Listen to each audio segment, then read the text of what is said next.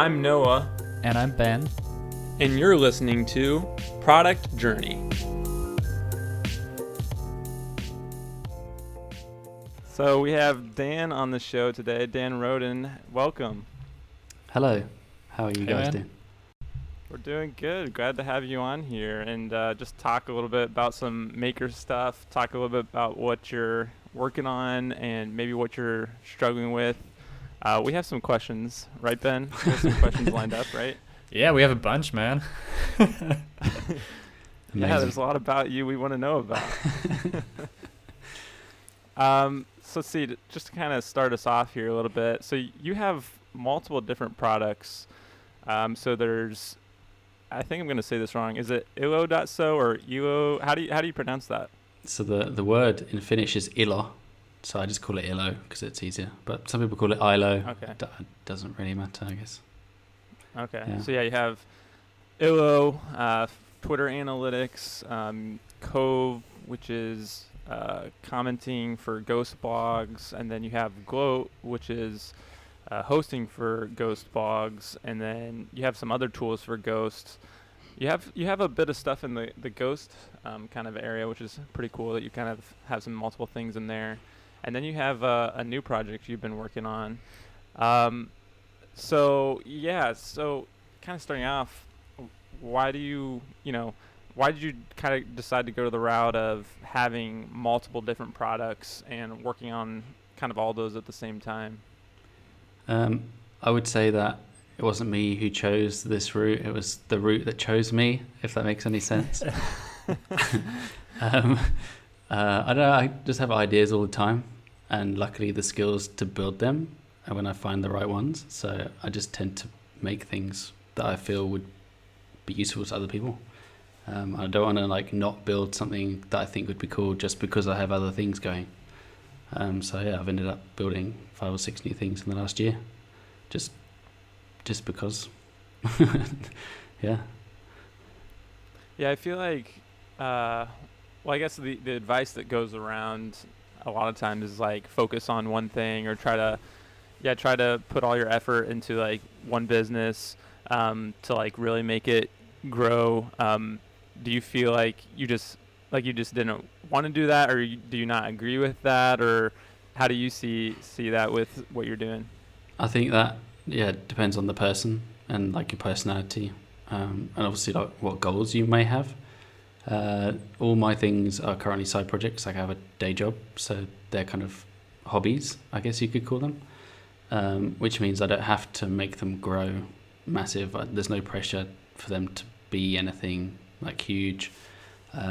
So yeah, they're kind of it's like a playground, I guess, for me to try out new things and increase my skill set and just have fun. Obviously, if you're building one project and you need to make that huge, or you have big ambitions for it, then it might make sense to concentrate on that one thing and go all in. But for me at the moment, that's not where I am. So I just have lots of different things going on.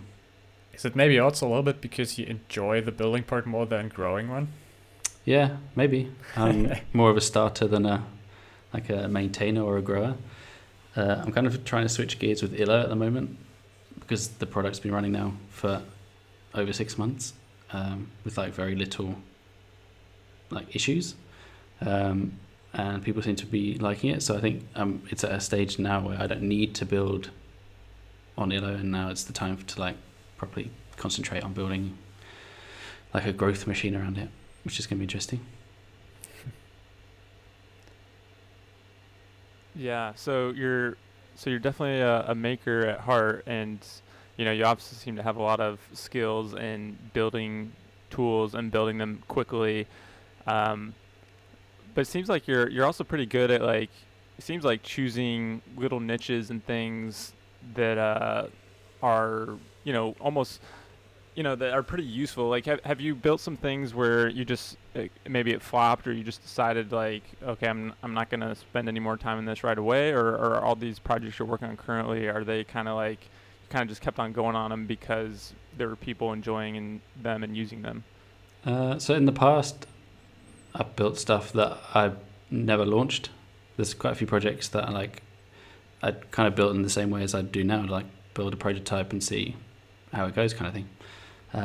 I built in 2010 or 11 or something. I built a web-based game of tag or it called It Monster, and that was like in the browser, and it would notice other people playing it, and you could like go and find them and catch them.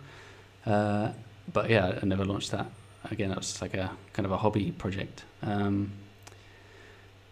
Yeah, it's just, I think in the last year, maybe it's lockdown, and maybe it's just because I went back on Twitter and kind of did that more seriously and saw other people building, that I just managed, well, yeah, I guess luck as well with the ideas. Just found some ideas that seemed to make total sense and build them out, and then the reaction kind of spurred me on. So you make it sound pretty easy. Yeah. I have a feeling like a bunch of people out there are now scratching their head, like, how do you even come up with those ideas? Like, it seems like you launched like 5 great things that are like not too big, not too small. Do you have like a game plan when you try one of those ideas? Like, how do you come up with those? So I think when I have an idea, I mull it over for a long time before I start on it, and I'll try and, I guess, picture what it would look like if it was built, and what market you could push it to, and how many users you could potentially get, and what pricing, like try and kind of guesstimate all those kind of factors. And then I only tend to build ones that make sense or tick all the boxes. So and it's worked in the last year. My projects aren't like huge, but they're like, yeah, solid small projects that have potential to grow into bigger things. Maybe it's luck of the market. Maybe it's kind of paying attention to what is happening. Like with the Ghost stuff, Ghost kind of, I think it was 2013 or something it was launched on Kickstarter. It's like an old project, but only since they launched the newsletters and memberships has it really kind of become a thing to lots of people. And that was just over like a year and a half ago. So yeah, that's why I jumped on Ghost, because I could see that there was huge potential there for things that weren't already in the ecosystem. Like in WordPress, it's very saturated. There's lots of themes, there's lots of like plugins and stuff. But on Ghost, there were a handful of good theme makers, and yeah, no good commenting tool. There's only Disqus or kind of the basic generic commenting tools. So there's a gap in the market for Cove.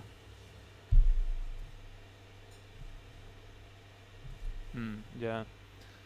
So then it seems like you saw with Ghost, you saw multiple little things, like projects that need to be created that you could build businesses from, because you have at least 3 things in that space, right? Or do you have a couple other things as well? So around Ghost, yeah, the first one was Cove, the commenting tool,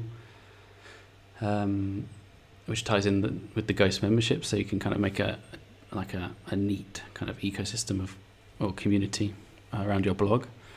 And after building that, yeah, it just kind of struck me how kind of empty the Ghost theme world was. So I started thinking about different themes that could be built. And I built the Substation theme, which kind of mimics Substack on Ghost, because the feature set is basically the same. But a lot of Ghost themes are blog-based, which is what you'd expect from a blogging platform. So the idea was to kind of shake it up a bit. And now there's quite a few, there's maybe 3 or 4 newsletter themes that have come out after, which is interesting to see. And then after that, I realized that because I'd set up a number of Ghost blogs, and it's quite difficult to do unless you go with one of the managed hosting providers, that I could package up the knowledge I had about setting up Ghost blogs into a service and kind of let people get the self-hosted experience, but I would do kind of the initial difficult maintenance installation part, and they would kind of maintain the server and get the kind of lower fees. So yeah, that's where Gloat came from. So kind of a knock-on, kind of just going deeper and deeper into the ecosystem and seeing opportunities, really. Yeah, I think that's pretty interesting, because you have some products that are totally standalone, while others are, built for a platform. I think that's pretty interesting, because Noah is also like, when you compare us here, like I'm the guy who's always building like standalone stuff, while Noah is always like building on a platform. Yeah. Do you see any advantages of doing that for Ghost? Well, I think, well, like I mentioned earlier, Ghost is it's underserved. Maybe it's a powerful platform that is very good for publishing, but there's just a lot of space, I guess, around the core product that there's room to build new things and try new things out. There's no like official plugin like system in Ghost. You kind of have to build on top of it or around it quite delicately, but I managed to figure out a way to do Cove comments with Cove. I think like Illo builds on top of Twitter, and now my new thing Tolter integrates with like an infinite number of platforms. So yeah, I think building small things on top of platforms is cool. It's a good way to like build a good business, because there's already people there using those products, and maybe you could build something extra that would give some value to those users. But yeah, like you, Ben, building like standalone things that I guess you have more scope for larger wins, because you can make your own kind of ecosystem and space on the internet. So I mean, there's definitely pros and cons to both. I don't really tend to think about those trade-offs much. I just kind of build the tool I want to build. You just do what you want to do and just build it, make it happen. Yeah. I mean, that's fun. I mean, I think that's fun because it seems like you're definitely optimizing for enjoyment, I guess. Like you're having fun building the things that you would want to see built, and in some ways like trying to go build like the next big thing. Like there's a lot of pressure and stress that comes with that like I probably don't want that. No. So I don't know. I think that's a cool way to look at it. Just kind of try to have fun with it. I know for myself, like sometimes I think I put too much pressure on myself with what I'm building, to where it can start to get not fun. Right. Have you ever experienced that, or do you feel like that's something you're pretty good at not letting happen? No, I think because these are side projects and I can only do a certain amount of time on them each week, or I have to kind of do one for a couple of weeks and then go back to another one. It's quite a light kind of workload, and I can't really get too involved with them. Like I said earlier, there's no like pressure for them to grow massively. There's no like pressure to make instant revenue. So yeah, they're hobby projects that I enjoy making. I think I will take them more seriously maybe this year and try and see what happens, because I can see potential in like each of them and where they could potentially go. But yeah, I don't tend to stress too much about those projects. Yeah, that's actually one of those questions I had for you. Like, would you consider going all in on them and maybe even quit the day job at some point, or what's the big plan behind it? Well, no plan. Taking one day at a time. I think the projects would have to earn a certain amount per month for it to make sense to leave the job, because it's all extra income right now. So it doesn't make any sense to do one or the other when you can do both at the same time. It's kind of simple as that at the moment. Yeah. Well, how do you manage all of it at once though? Because you have like multiple projects and then you have your day job. So how do you like work on how do you choose which ones you're going to work on, or jump back and forth and manage all that in the time that you have? I just write down lists of tasks to do, and then just pick them off one by one. There's no real like plan behind anything. Some weeks I really want to get back to another project, so I'll go and do that. The last 10 days or so I've been full on Illo, so I've done the new homepage and launched some new features and like iOS widgets, so API kind of powering that in the background. So I really wanted to get that out. I think I started doing that around Christmas time. It's just kind of sat there on my kind of test environment, a local environment. So it was time to get that out. So I just switched to Illo for a bit, and then now that's out, I'll go back to Tolter and kind of finish out the getting ready for a proper public launch. Nice. And then, so your day job, what is it that you do for your day job? Head of product at a startup in London. So basically what I do in my side projects. Right. But on a bigger scale. Yeah. So head of product, do you do, I guess in some companies I know like head of product doesn't really do any software development. Is that Right. true in your case, or are you No. doing a lot of stuff in the product? Yeah, so the dev team is 3. It's me, developer, and an iOS developer. So it falls on me to do all like designing and planning and talking with the boss to organize features and make sure they're kind of planned out properly and scheduled. And yeah, I also do coding as well. Just kind of a lot of everything. Yeah. Yeah, I mean that sounds like fun though. I mean it seems like that's what you're good at, is like basically doing everything. Yeah. A little bit of everything, jumping around. Yeah. That's cool. Sounds like a lot of fun. But you're not, from some of the pictures I've seen in like the fleets that you have on Twitter or images, it doesn't look like you're in London, are you? No. I'm not in London. Yeah, where are you at? You always have these cool pictures of like the beach and stuff. I was like, man, where are you at? I need to be there.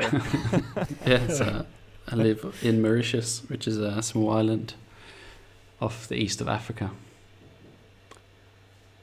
Yeah, just a hot tropical island.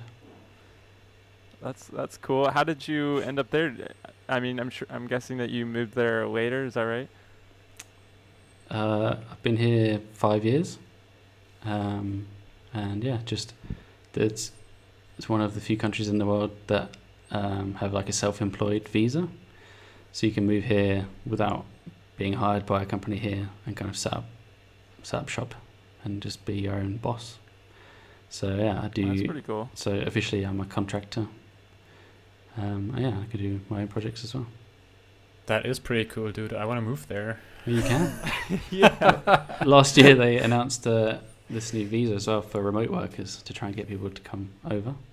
So now That's you pretty can smart. Wow. you can work here, like you have the rights to work here, like for your home-based company for a year, renewable. Yeah.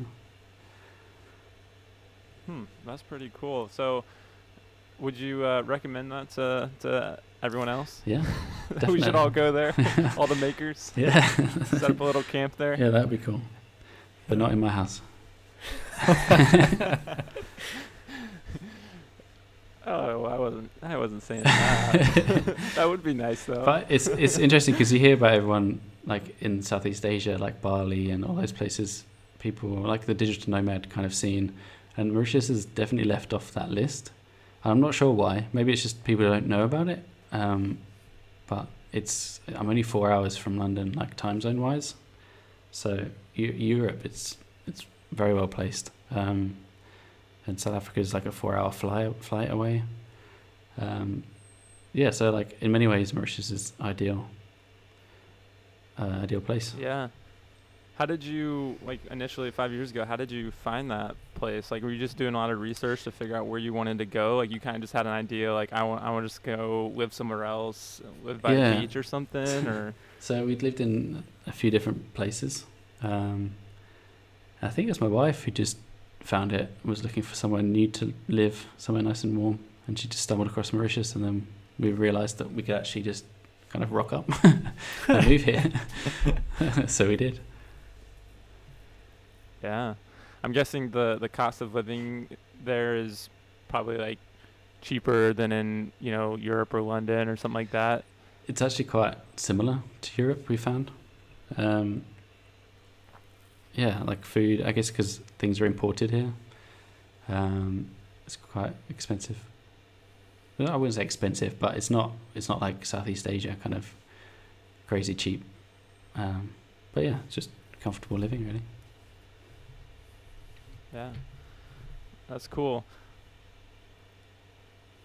Did you have something, Ben? Oh yeah. Sorry. We're gonna cut that out. It sounds like you're making enough though, and You also recently, I think, on Twitter, I saw that you also had an offer to sell some or all of your products for a certain amount. Yeah. Tell us a little bit more about that. Yeah, so I got a random DM one day from someone who was they were kind of pitching the idea of buying my 4 Ghost things as a kind of like a bulk purchase. Yeah, just kind of interesting talking to him and going through that kind of motion of kind of detaching yourself from your kind of babies and seeing how that kind of feels. Because a lot of people start projects and then get so attached or kind of entwined in them. That this was kind of a good experience in that way, in that respect. But yeah, I mean, in the end, it didn't kind of go through. The buyer decided not to kind of pull the trigger. But yeah, I think it's just kind of interesting going, like I say, like going through the motions of kind of agreeing with yourself to sell something that you've created from nothing. It's because you've done that. Yeah, we've both done that, right? Yeah, no, yeah, right, yeah. So I mean, how was that for you guys? You go ahead first, Ben. Well, for me, selling TinyLog was rather easy because it was not like I had built on it for a year or something like that. So it was basically just getting started, right? Like there were some first paying customers. It was just rather a quick side project. And it's probably the same for you, right? Like you're doing this with like a surface mentality. You're like easygoing, and if you like if you can make a bunch of money off of those side projects, because that's what you view them as, right? Like how you see them, that's probably like something you would definitely consider. And I think it's easier if you're not so much in need or in love with those projects. Like you don't need them financially, and you're not so bound to them. That's how it was like for me with TinyLog, at least. Yeah, I think getting like instead of like projecting out like potential revenue growth over 5 years versus like cash in the bank, I don't think there's much choice when you get offered that. I think it makes total sense to kind of take the money, because you can always start something else if you want to. I saw actually a tweet on Twitter that was asking, would you take 5 million investment or a 5 million buyout? And basically 95% of people would say sell. They're like all the responses were sell. I think that's what I would do as well. That makes sense. Yeah. Yeah, because with 5 million you don't really have to do a ton more else, and then you can just enjoy building your side projects. You just buy a house in Mauritius. Yeah, exactly. Sit on the beach. Yeah.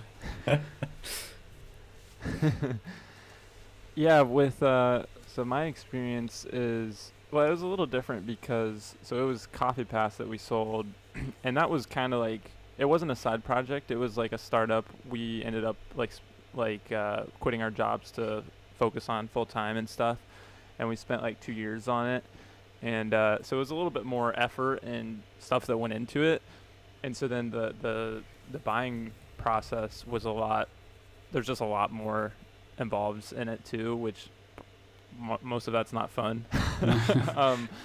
Like there were lawyers involved and like tons of negotiations. It actually took us like a year to actually make the deal happen. Okay. Talking back and forth with that person. So like there was a lot of parts of that weren't very fun, and even like the transition period, there was like a bit of me having to like help with stuff and things like that. Actually just like yesterday, I had to do something so it's an iOS app and Android app, but on the iOS side, I still have the account that the app that they're building on is using, and they're working on transitioning from our Apple account to their Apple account, which Apple's really hard with this stuff. Like they make it very difficult, and so that's why it's still sitting on our Apple account. And there's every once in a while there's like some things that I have to click through so that they can add new updates and stuff. It's very annoying, but yeah, there's still like annoying stuff like that every once in a while I have to deal with. So yeah, hopefully you don't have that kind of experience though. But yeah, there's pros and cons to selling, I guess. But yeah, it definitely depends, like, I guess who the buyer is and how easy they are to work with, and hopefully you have someone that's really nice to work with, kind of like Ben had with TinyLog. So. And how long did it take you, Ben? It wasn't a year. Like 2 days. Yeah. No, that was a quick Yeah, run though. it was just like a Twitter DM, DM. right? And it's like, okay, it's sold. Yep. It's like, you want to sell? Yep. So, the things that you're building now, do you have it in the back of your mind that you might sell them at some point, or is that something you think about? Because I think about it quite a lot. So I would definitely consider it. I mean, just like you said, if the amount of money is enough, then there's no good reason not to sell and just start something new, I guess, right now. It is a little bit harder though, seeing that you invested like a year or something. That could be that's more interesting to consider then. Yeah, but if you get a big payout, then I don't know. It's quite easy for me to balance like a year of hard work for a decent kind of check at the end of it, because it kind of equate them. Yeah, true. Especially because you're not working on it full time. Neither am I. So yeah, makes sense. Yeah, for sure. Cool. So let's see. What's kind of looking into the future a little bit? What's some of the next steps, or kind of, I guess it sounds like maybe you don't have a ton of plans with your next steps. You're kind of just taking it day at a time. But do you have any plans for the future, or how do you look at that? Well, I set a goal maybe October last year to try to reach 10k MRR, just because that's the number that people seem to kind of go for. Yeah, I mean, that'd be nice to hit this year, but so I'm kind of stuck because I don't have the pressure to do it. Do I really go for it, or do I just kind of sit back and see what happens? But yeah, I think, like I said, with Illo, I'm kind of moving into marketing mode, and I'd love to see if I can, maybe with some outside help, grow it and like properly try and grow it. So that's kind of the big kind of thing that's coming. Told to I need to launch properly, and then just kind of maintenance stuff. I don't have any kind of new ideas that I want to pursue. So yeah, I think 2021 is going to be growth focused rather than building focused, but who knows what's going to happen. Yeah. So what's kind of your strategy for growing it? It seems like so far has been mostly, correct me if I'm wrong, like through Twitter, like kind of building in public and doing stuff on Twitter. Is that kind of going to be your main focus? Or are you looking to other channels or ways to grow, or what's your strategy there? Well, luckily Illo is a Twitter tool, so I'm in the perfect place, like for hours of a day. No, I think so. I mean, I can see how many people convert at the moment out of, say, 100 signups. So to grow that, I mean, you can easily just say get 1,000 people to sign up, and then you'll get 10 times the customers, kind of thing. So like, I need to get Illo in front of more people. I don't know where those people are or what that kind of market segment is yet. So yeah, I've just done the kind of the relaunch of the homepage and this kind of feature bump, and now I need to sit down and kind of think and get some outside help, maybe just to plan the next few months, get kind of the ball rolling, and see, maybe try out some different stuff. I don't know if Twitter ads.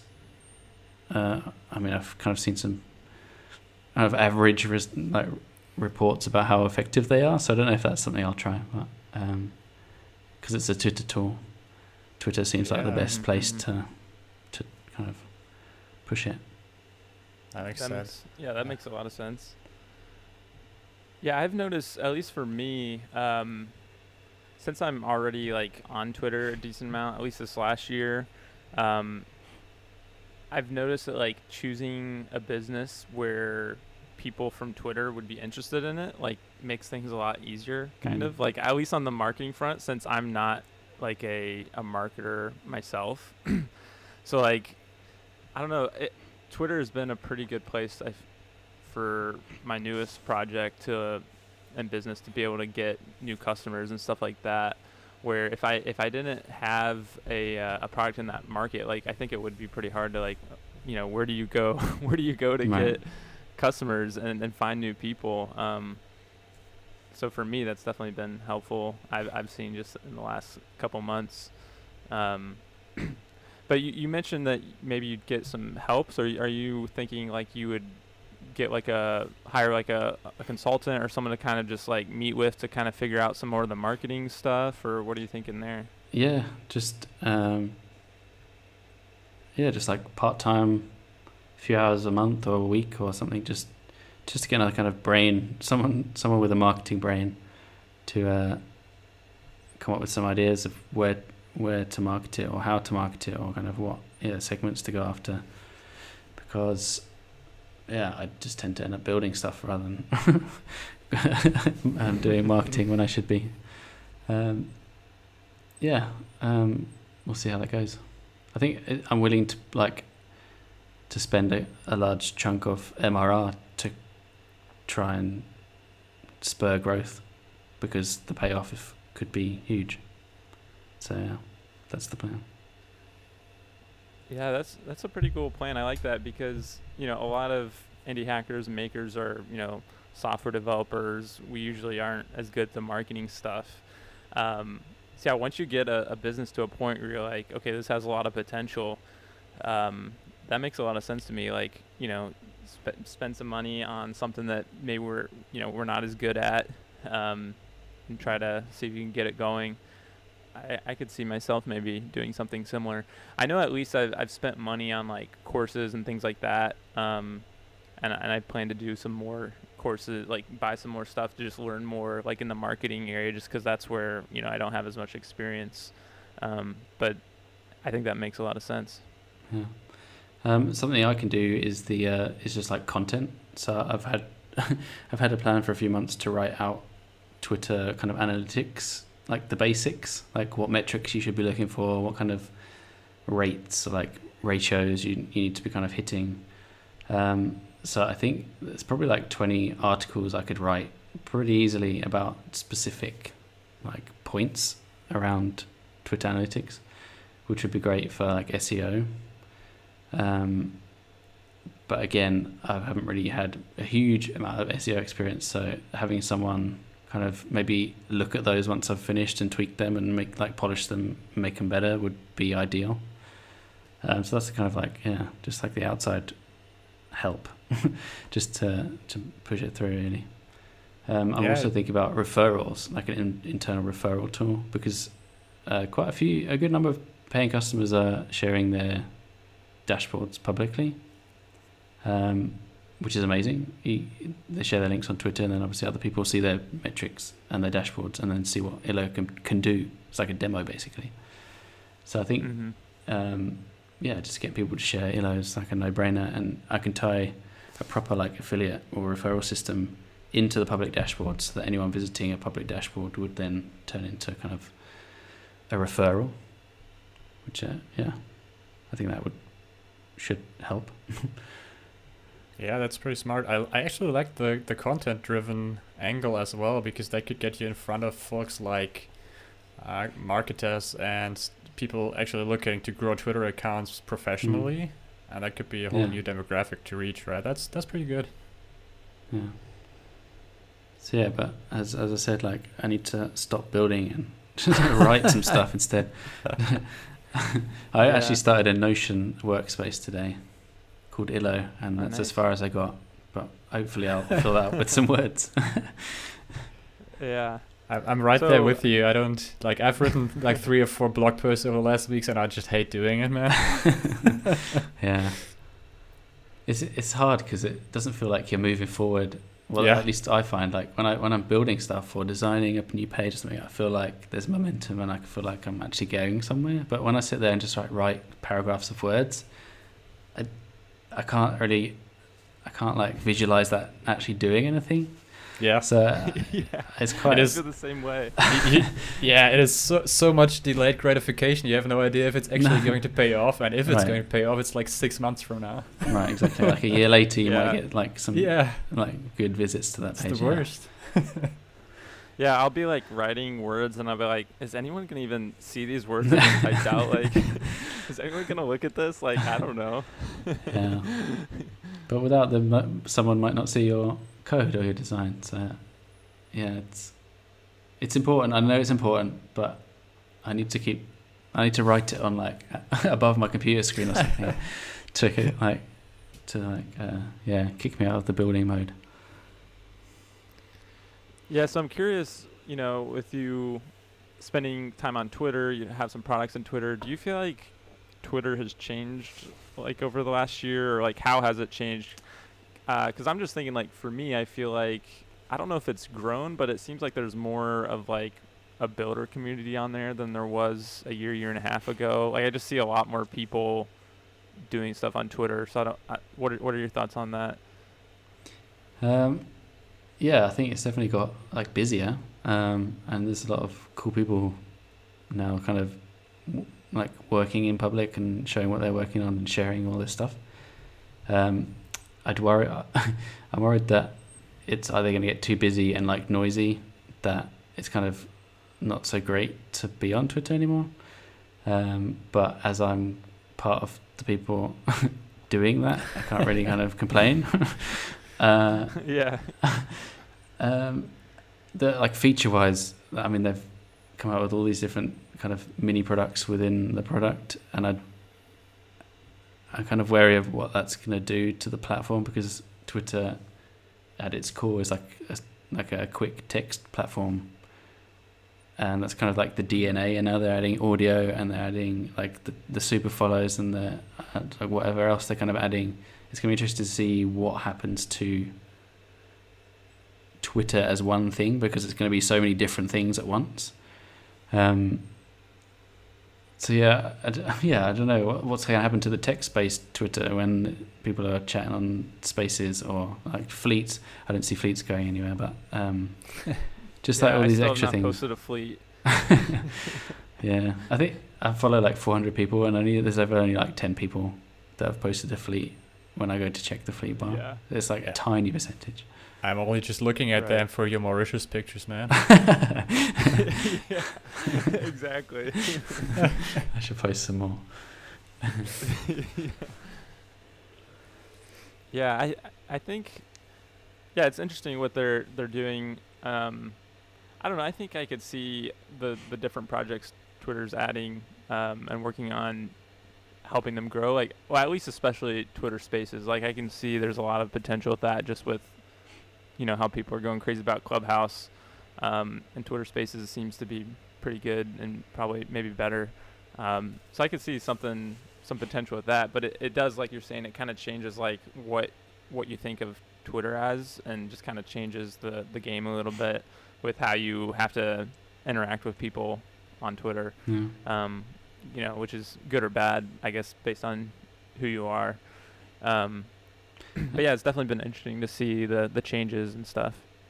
To me, it feels like they're heading towards like Facebook territory, where you go to Facebook and you can do like 6 different things in one place. Like, you can be in a group, or you can like post some pictures, or you can like read the news, or like, there's like so many different things in Facebook. You used to be able to play games in Facebook. Right. That Twitter, I like Twitter. Like, Twitter's my favorite tool, basically. And back in the day, it was really cool to like get SMSs and post to Twitter through SMS. Like, I still kind of remember that vividly. So to see them now kind of diverting and not really focusing on text anymore, it's we'll see what happens, but kind of feels a bit weird. Yeah. Yeah. Makes sense. Cool. Do we have anything else to wrap up, Ben? I guess that's all. Yeah, this was good chatting with you, Dan. It's just cool to see how you think about things and all the stuff you're building and learn about that. So thanks for sharing with us. Thanks for having me on. It's been good to chat. Yeah, we'll be sure to put some links to your projects and what you're working on in the show notes, so listeners, you can check that out. But otherwise, we'll talk to you guys in another episode. See you next week. Bye.